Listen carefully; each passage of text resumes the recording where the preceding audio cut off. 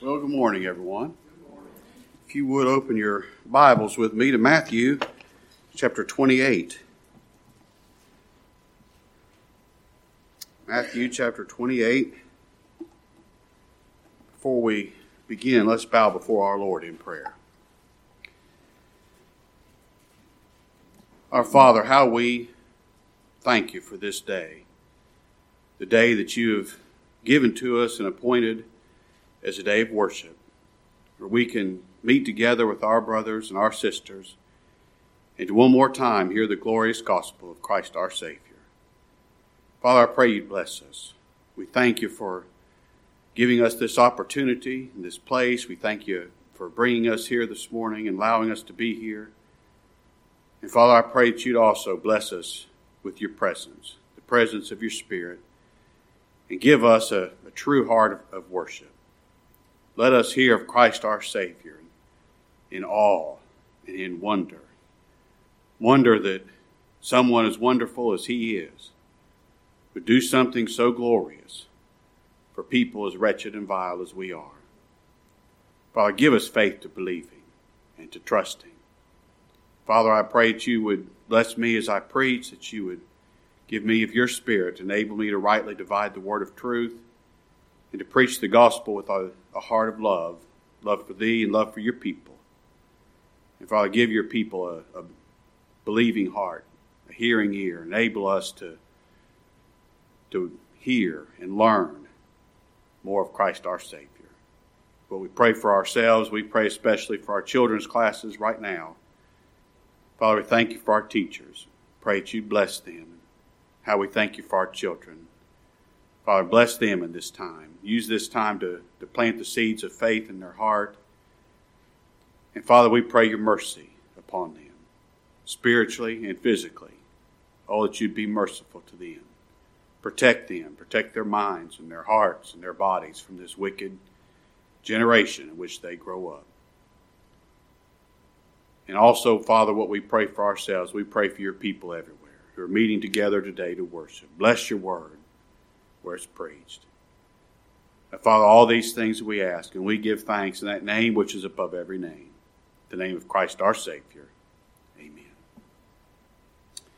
I've titled our lesson this morning, A Message from the Empty Tomb.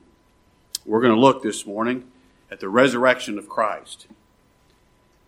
And if you think about this, the resurrection of Christ is the most significant event in human history. Maybe that's not what you would have thought right off, but that's true. The resurrection of Christ from the tomb is the most significant event in human history for this reason. All of the purpose of God concerning the redemption of his people would fail if Christ is not raised from the dead. God's election of a people would be meaningless. Christ's death would be meaningless unless Christ both died and rose again from the grave. The birth of Christ, isn't that a miracle? What a miracle that God was born in human flesh. The righteousness of Christ, his perfect obedience to the law. That's a miracle. Nobody else has ever produced such an obedience. And the death of Christ, that he could die and who he would die for. Great miracle. But all of that is meaningless unless Christ is raised from the tomb. Our doctrine, our preaching, our faith in Christ, our trust in Christ, it's all empty and it's all vain unless Christ arose from the dead. Our hope of glory is an empty hope unless Christ arose from the dead. Because if Christ did not rise from the dead, his death did not satisfy God's justice.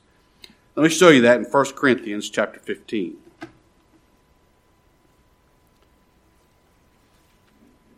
1 Corinthians chapter 15, beginning in verse 12.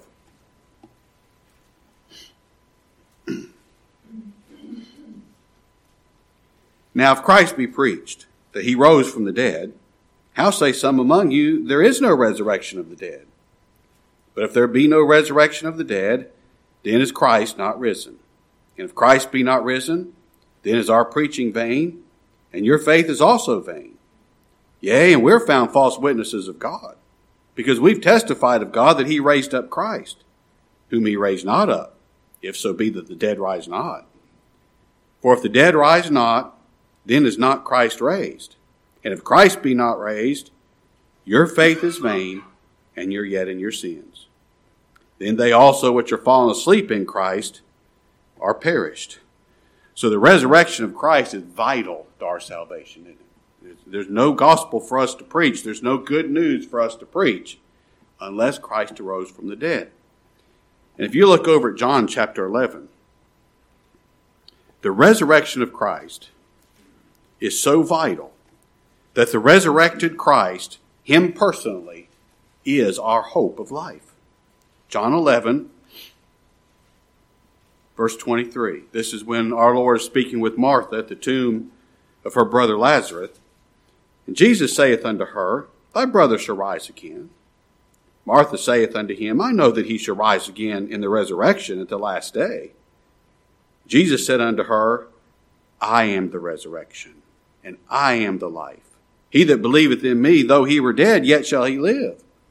Whosoever liveth and believeth in me shall never die. Believest thou this? And she said, Yea, Lord, I believe that thou art the Christ, the Son of God, which should come into the world.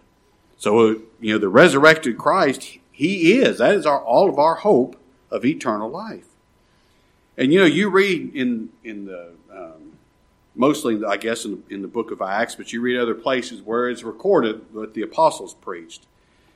They preached the resurrection of Christ in almost every message that is recorded in Scripture. They stressed the resurrection of Christ so strongly because that's the basis of the good news of the gospel, and they would die rather than deny the resurrection. And that made me think, I hope that we stress the resurrection of Christ in our preaching too, because we have no good news for sinners unless Christ arose from the dead. So let's look here, beginning in verse 1 of Matthew 28. In the end of the Sabbath, as it began to dawn toward the first day of the week, came Mary Magdalene and the other Mary to see the sepulchre.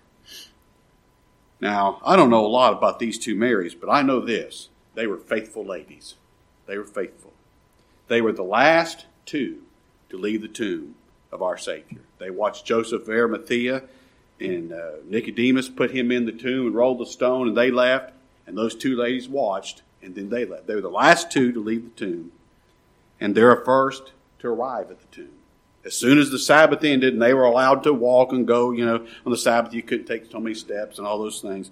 As soon as the Sabbath ended and the law allowed them to walk that far, they walked to the tomb. They were the first ones to be there at the tomb. And they were the first ones to hear from the Lord too. Look at verse 5. The angel answered and said unto the women, Fear not ye, for I know that ye seek Jesus, which was crucified. He's not here, for he's risen, as he said. Come see the place where the Lord lay, and go quickly and tell his disciples that he's risen from the dead. And behold, he goeth before you into Galilee. There shall ye see him. Lo, I've told you. And they departed quickly from the sepulchre with fear and great joy, and did run to bring his disciples word. And as they went to tell his disciples, behold, Jesus met them, saying, All hail. And they came and held him by the feet and worshipped him. Then said Jesus unto them, Be not afraid. Go tell my brethren that they go into Galilee, and there shall they see me. Now both the angel and the Lord told these faithful ladies, Go tell my disciples that I'm risen from the dead.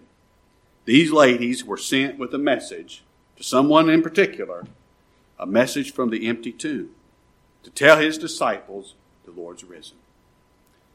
I have 4 points that I want us to see. 4 points on a message of the empty tomb. What does it mean to us that the Lord arose from the tomb? I'm telling you, it means all good news. That's what it means. First of all, the empty tomb declares a glorious Savior and a glorious salvation. Look up at verse 2. And behold, there was a great earthquake, for the angel of the Lord descended from heaven, and came and rolled back the stone from the door, and sat upon it. His countenance was like lightning, and his raiment white as snow. And for fear of him, the keepers did shake and became as dead men. Now the glory of this angel who came, this great earthquake, and the angel came and rolled the stone back, and he's sitting there on that stone. The glory of this angel was so bright, you couldn't look at him. It's like looking at lightning. He shines so brightly. Now that glory made the unbeliever afraid, didn't it? Made him play possum, like they were dead. But it didn't make the believers afraid. Now, it filled them with reverence. It filled them with awe, but they didn't need to be afraid. The angel told them, verse 5, and the angel answered and said to the women, "Fear not ye." There's no reason for you to be afraid. Don't be afraid.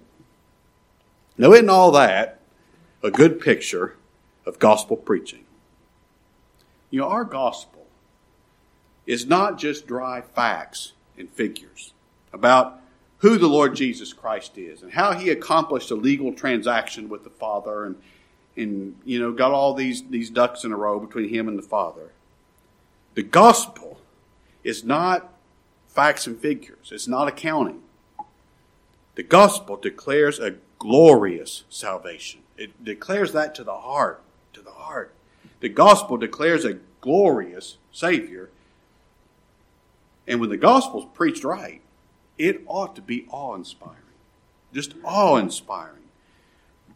I mean, I know we're not because we're in the flesh, but we really should be so awestruck every single time we hear the gospel that we just sit in silent wonder at hearing who the Lord Jesus Christ is, his glory, his person, and what he did for somebody like me. To think of the glory of the Lord Jesus Christ, the Son of God, and what he did for no-count sinners. That's the most glorious story that's ever been told. The fact that the Son of God would suffer and die so that he could take the likes of you and me and make us the righteousness of God in him. That he would do that for us. It's more glorious than human language can express. I mean, I feel a little silly trying to talk about it because we don't have words to express the glory of this. You think how glorious it is that God the Father would even conceive of such a salvation for us. That he would even conceive it. You think how glorious it is that God himself would do all of the work to purchase this salvation, to establish this salvation, and give it to sinners freely. Not good people, but sinners. You think how glorious it is that the Father would slaughter his own Son in the worst way imaginable so that he could give salvation to sinners freely, make them righteous by his death for them, so that justice would be satisfied for them, and there's no way that they could perish, because God's justice is satisfied. That's so glorious. I mean, it just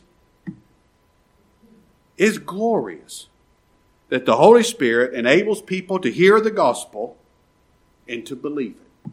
The flesh thinks this is foolishness. But the fact that you can hear another sinful man preach Christ and believe Christ, in spite of the sinful man, in spite of his weaknesses and his tongue-tiedness, and still believe on Christ, that's so glorious. Isn't it glorious that you love someone you've never seen with fleshly eyes? I've been to Madisonville, Kentucky a few times when Brother Maurice Montgomery was pastor, and I would use his study to go over my notes and prepare for the message. And he had an empty frame hanging over the doorway in his study, and there was a sign beside it, "Whom having not seen, ye love." Isn't that amazing that you love somebody you've never seen with fleshly eyes? I know you see him with the eyes of faith. That's why you love him. That's why you believe him. But now that's glorious. And one of my big concerns for this congregation is that we never become lukewarm about the gospel. simply because we've heard it so many times. I don't know that there's a group of people that's been more blessed of God to be able to hear the gospel for this many years. Over and over and over again. I mean good preaching. And I hope we just never think, well, that's just another one of the many messages, that I've heard. And it's not glorious. I've heard that before, so it's not glorious to us. This ought to be a glorious, glorious message. Well, it is. It ought to be preached that way, shouldn't it? It ought to be heard that way. All right, number 2. The message of the empty tomb is that the law has been put away. Now, I've never thought about this before, but look at this in verse 1. In the end of the Sabbath, as it began to dawn toward the first day of the week, came Mary Magdalene and the other Mary to see the sepulchre. In the end of the Sabbath. Now, up to the death of Christ, the law of Moses was in full effect. Our Savior obeyed the law perfectly. He went through every ceremony. He obeyed every law. All this was in full effect. But now, Christ has died. And He's risen. The law is finished. His death, His resurrection put an end to the law. The Lord showed us that when He gave up the ghost on the cross. What happened in the temple? The veil in the temple was torn in two from top to bottom.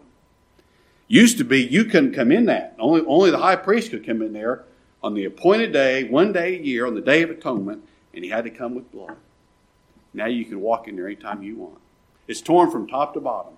A tall sinner, a short sinner, a skinny sinner, a fat sinner. Anybody with the need can come straight to the throne. Well, here we see the end of the Sabbath. This is the last Sabbath. And I think it's interesting how it's written, in the end of the Sabbath. It doesn't say in the end of that Sabbath day. This is the end of the Sabbath. The Sabbath is over. Keeping a day is over. There's going to be no more days kept anymore. No more Sabbath days. No more Passover days. No more days of atonement. No more days of the Feast of the Tabernacle. No more days of all these days that they had. The days are over. Now we have the beginning of the Sabbath of faith. No more days. Now we have the beginning of rest. Rest in Christ. Not a physical rest that the law required, but faith in Christ. Rest in Christ that the heart craves. The old law forbid these ladies to come to the tomb on Saturday. But now the Sabbath is ended. Not just this one day. All Sabbaths are ended. And they are free to come to God anytime they want. Used to be that priest went into the Holy of Holies with blood full of fear and trembling. If he got one of these steps wrong, he didn't do something right, God's going to kill him. What if he started crawling under that veil and forgot to bring the blood with him? He had it, and I could see me doing that. I could see me start kind of having my little basin of blood there, and I'd forget it. God would wipe him out. Fear. Now, the Lord said, fear not. Fear not. Come anytime. Come to the throne of grace anytime you want. Anytime that you have need. You can offer the sacrifices of praise anytime you want. Before, you had to go take the animal and whatever was going to be sacrificed and give it to the priest, and the priest would sacrifice it for you. Now you offer the sacrifice of praise anytime you want, because Christ the Lamb has been slain. And He's raised from the dead. You come bring the sacrifice of praise anytime you want. There's no more need for a priest after the order of Aaron. We have a high priest, and He's seated on the right hand of the throne, the majesty on high. Now, the law is done.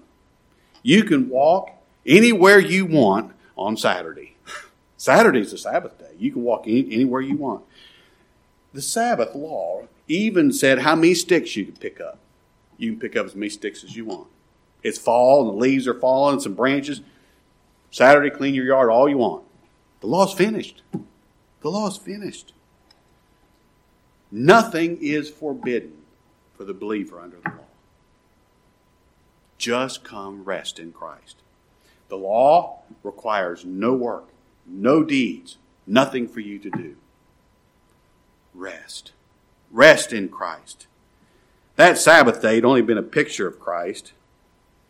And I can just imagine, I don't know about adults. I always used to think about this as a child.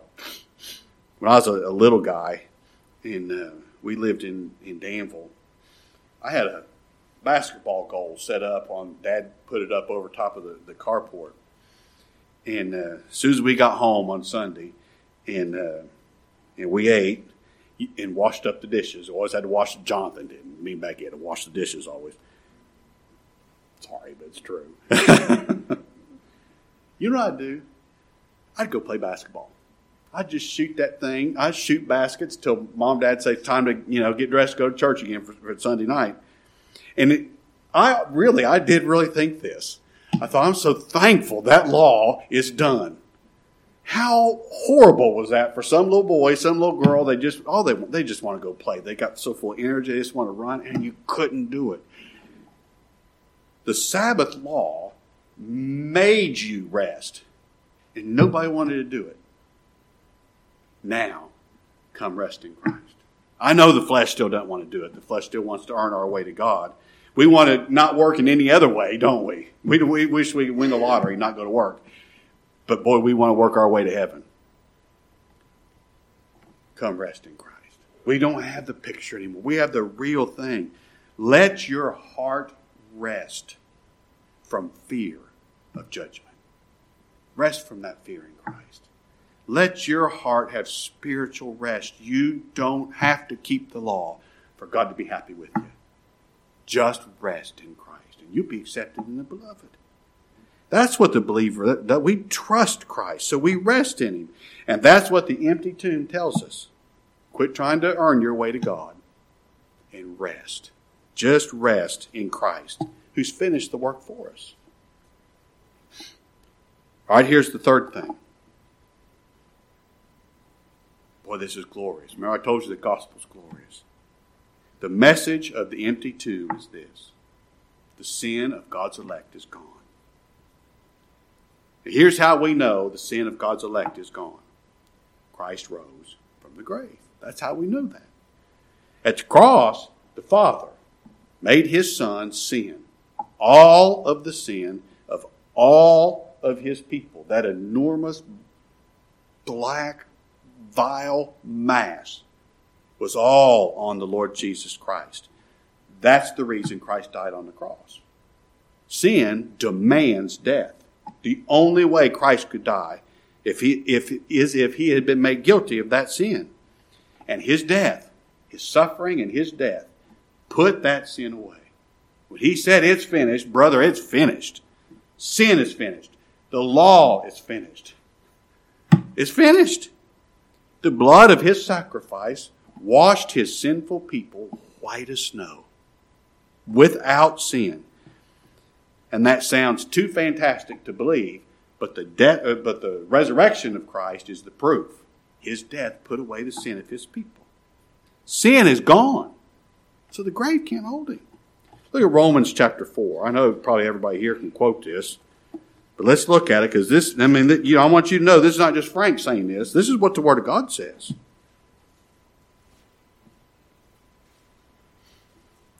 Romans 4, verse 25.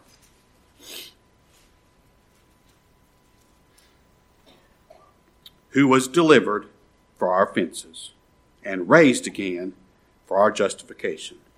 Christ was made sin for us. He all of our offenses was put on Him. His death put it away. The proof of that is He's raised again. As evidence, He justified His people from their sin. Now that message needs to be preached as a glorious, glorious message of comfort and assurance. It's not to be preached arguing about justification and righteousness and being made sin and being made righteous. The gospel is not to be preached arguing that. The gospel is to be preached declaring it. If you believe Christ, if Christ died for you, your sin is gone. Now quit your fear.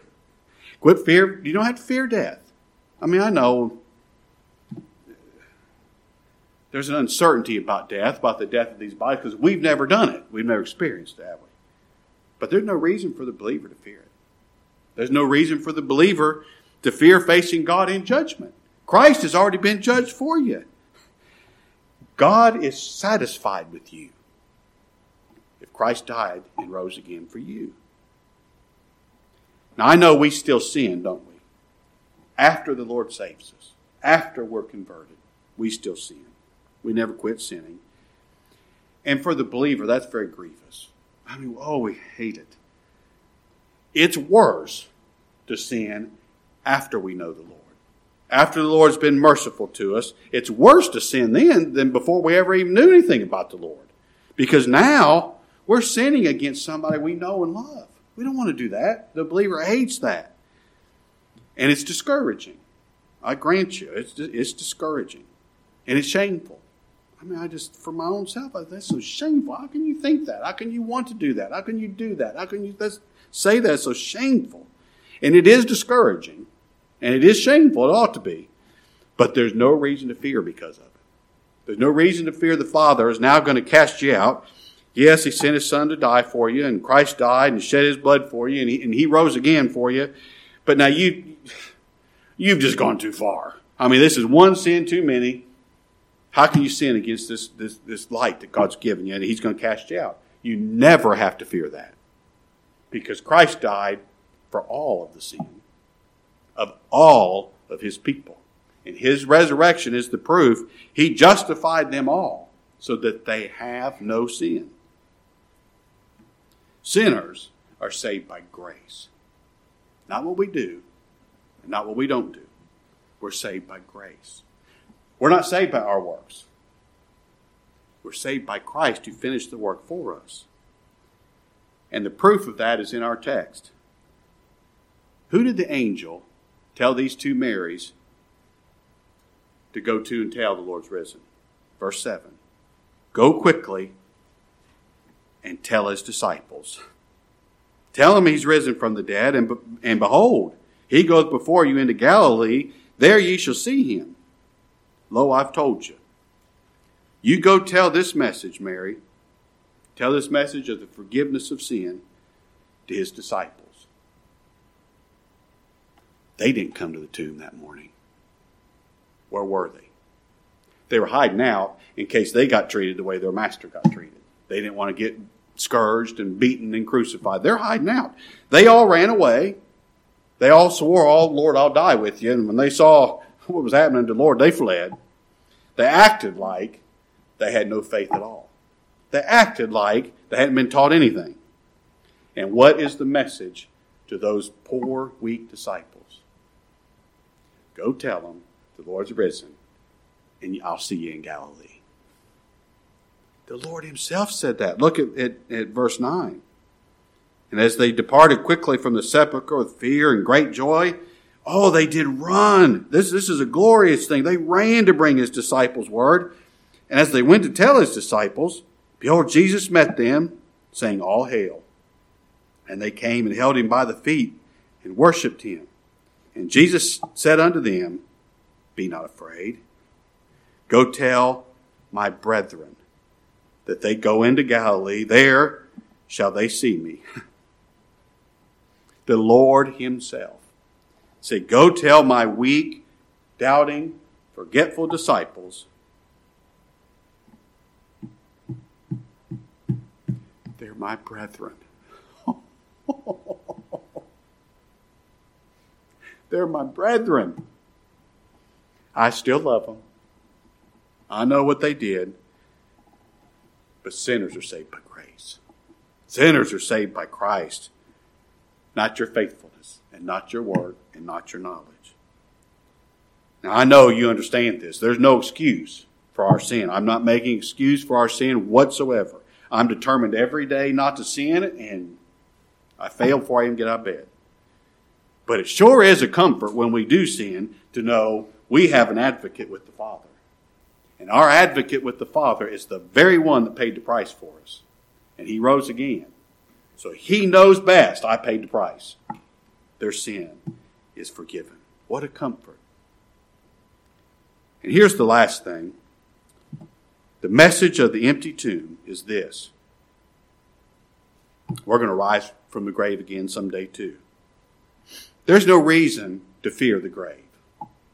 You know, the death of Christ made the grave a pleasant place for our bodies to rest until Christ returns.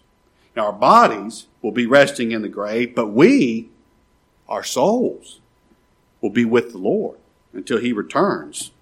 I talked to a man one time that believed in soul sleep, like you just die and then you are no more, until Christ returns. No. 1 Thessalonians 4 tells us this: when Christ returns, those who've already died, he brings with him. Our souls will be with the Lord. Our bodies are just going to be resting in the grave. And when the Lord returns, that soul that's with the Lord is going to be joined to a resurrected body. It's going to be resurrected in a glorious body, just like the body of our Lord Jesus Christ. The grave could not hold the disciple, or the Lord. It couldn't hold his grave anymore, or his body. And it won't be able to hold ours either. Sin's gone. Those bodies must be raised in glorious bodies, just like the body of our Lord. He's the first fruits. And there's many, many more to follow. I think if you look over at 1 Corinthians 15, this is the best way, I think, to end this message on the resurrection and hear from the Word of God on this matter. See if this isn't what I told you. 1 Corinthians 15, beginning in verse 42. So also is the resurrection of the dead. It's sown in corruption, it's raised in incorruption. It's sown in dishonor, it's raised in glory. It's sown in weakness, it's raised in power. It's sown a natural body, it's raised a spiritual body. There is a natural body and there is a spiritual body. And so it's written, the first man, Adam, was made a living soul. The last Adam was made a quickening spirit. Howbeit, that was not first which is spiritual, but that which is natural, and afterward that which is spiritual. The first man is of the earth, earthy. The second man is the Lord from heaven. As is the earthy, such are they also that are earthy. And as is the heavenly, such are they also that are heavenly. And as we have borne the image of the earthy, we shall also bear the image of the heavenly.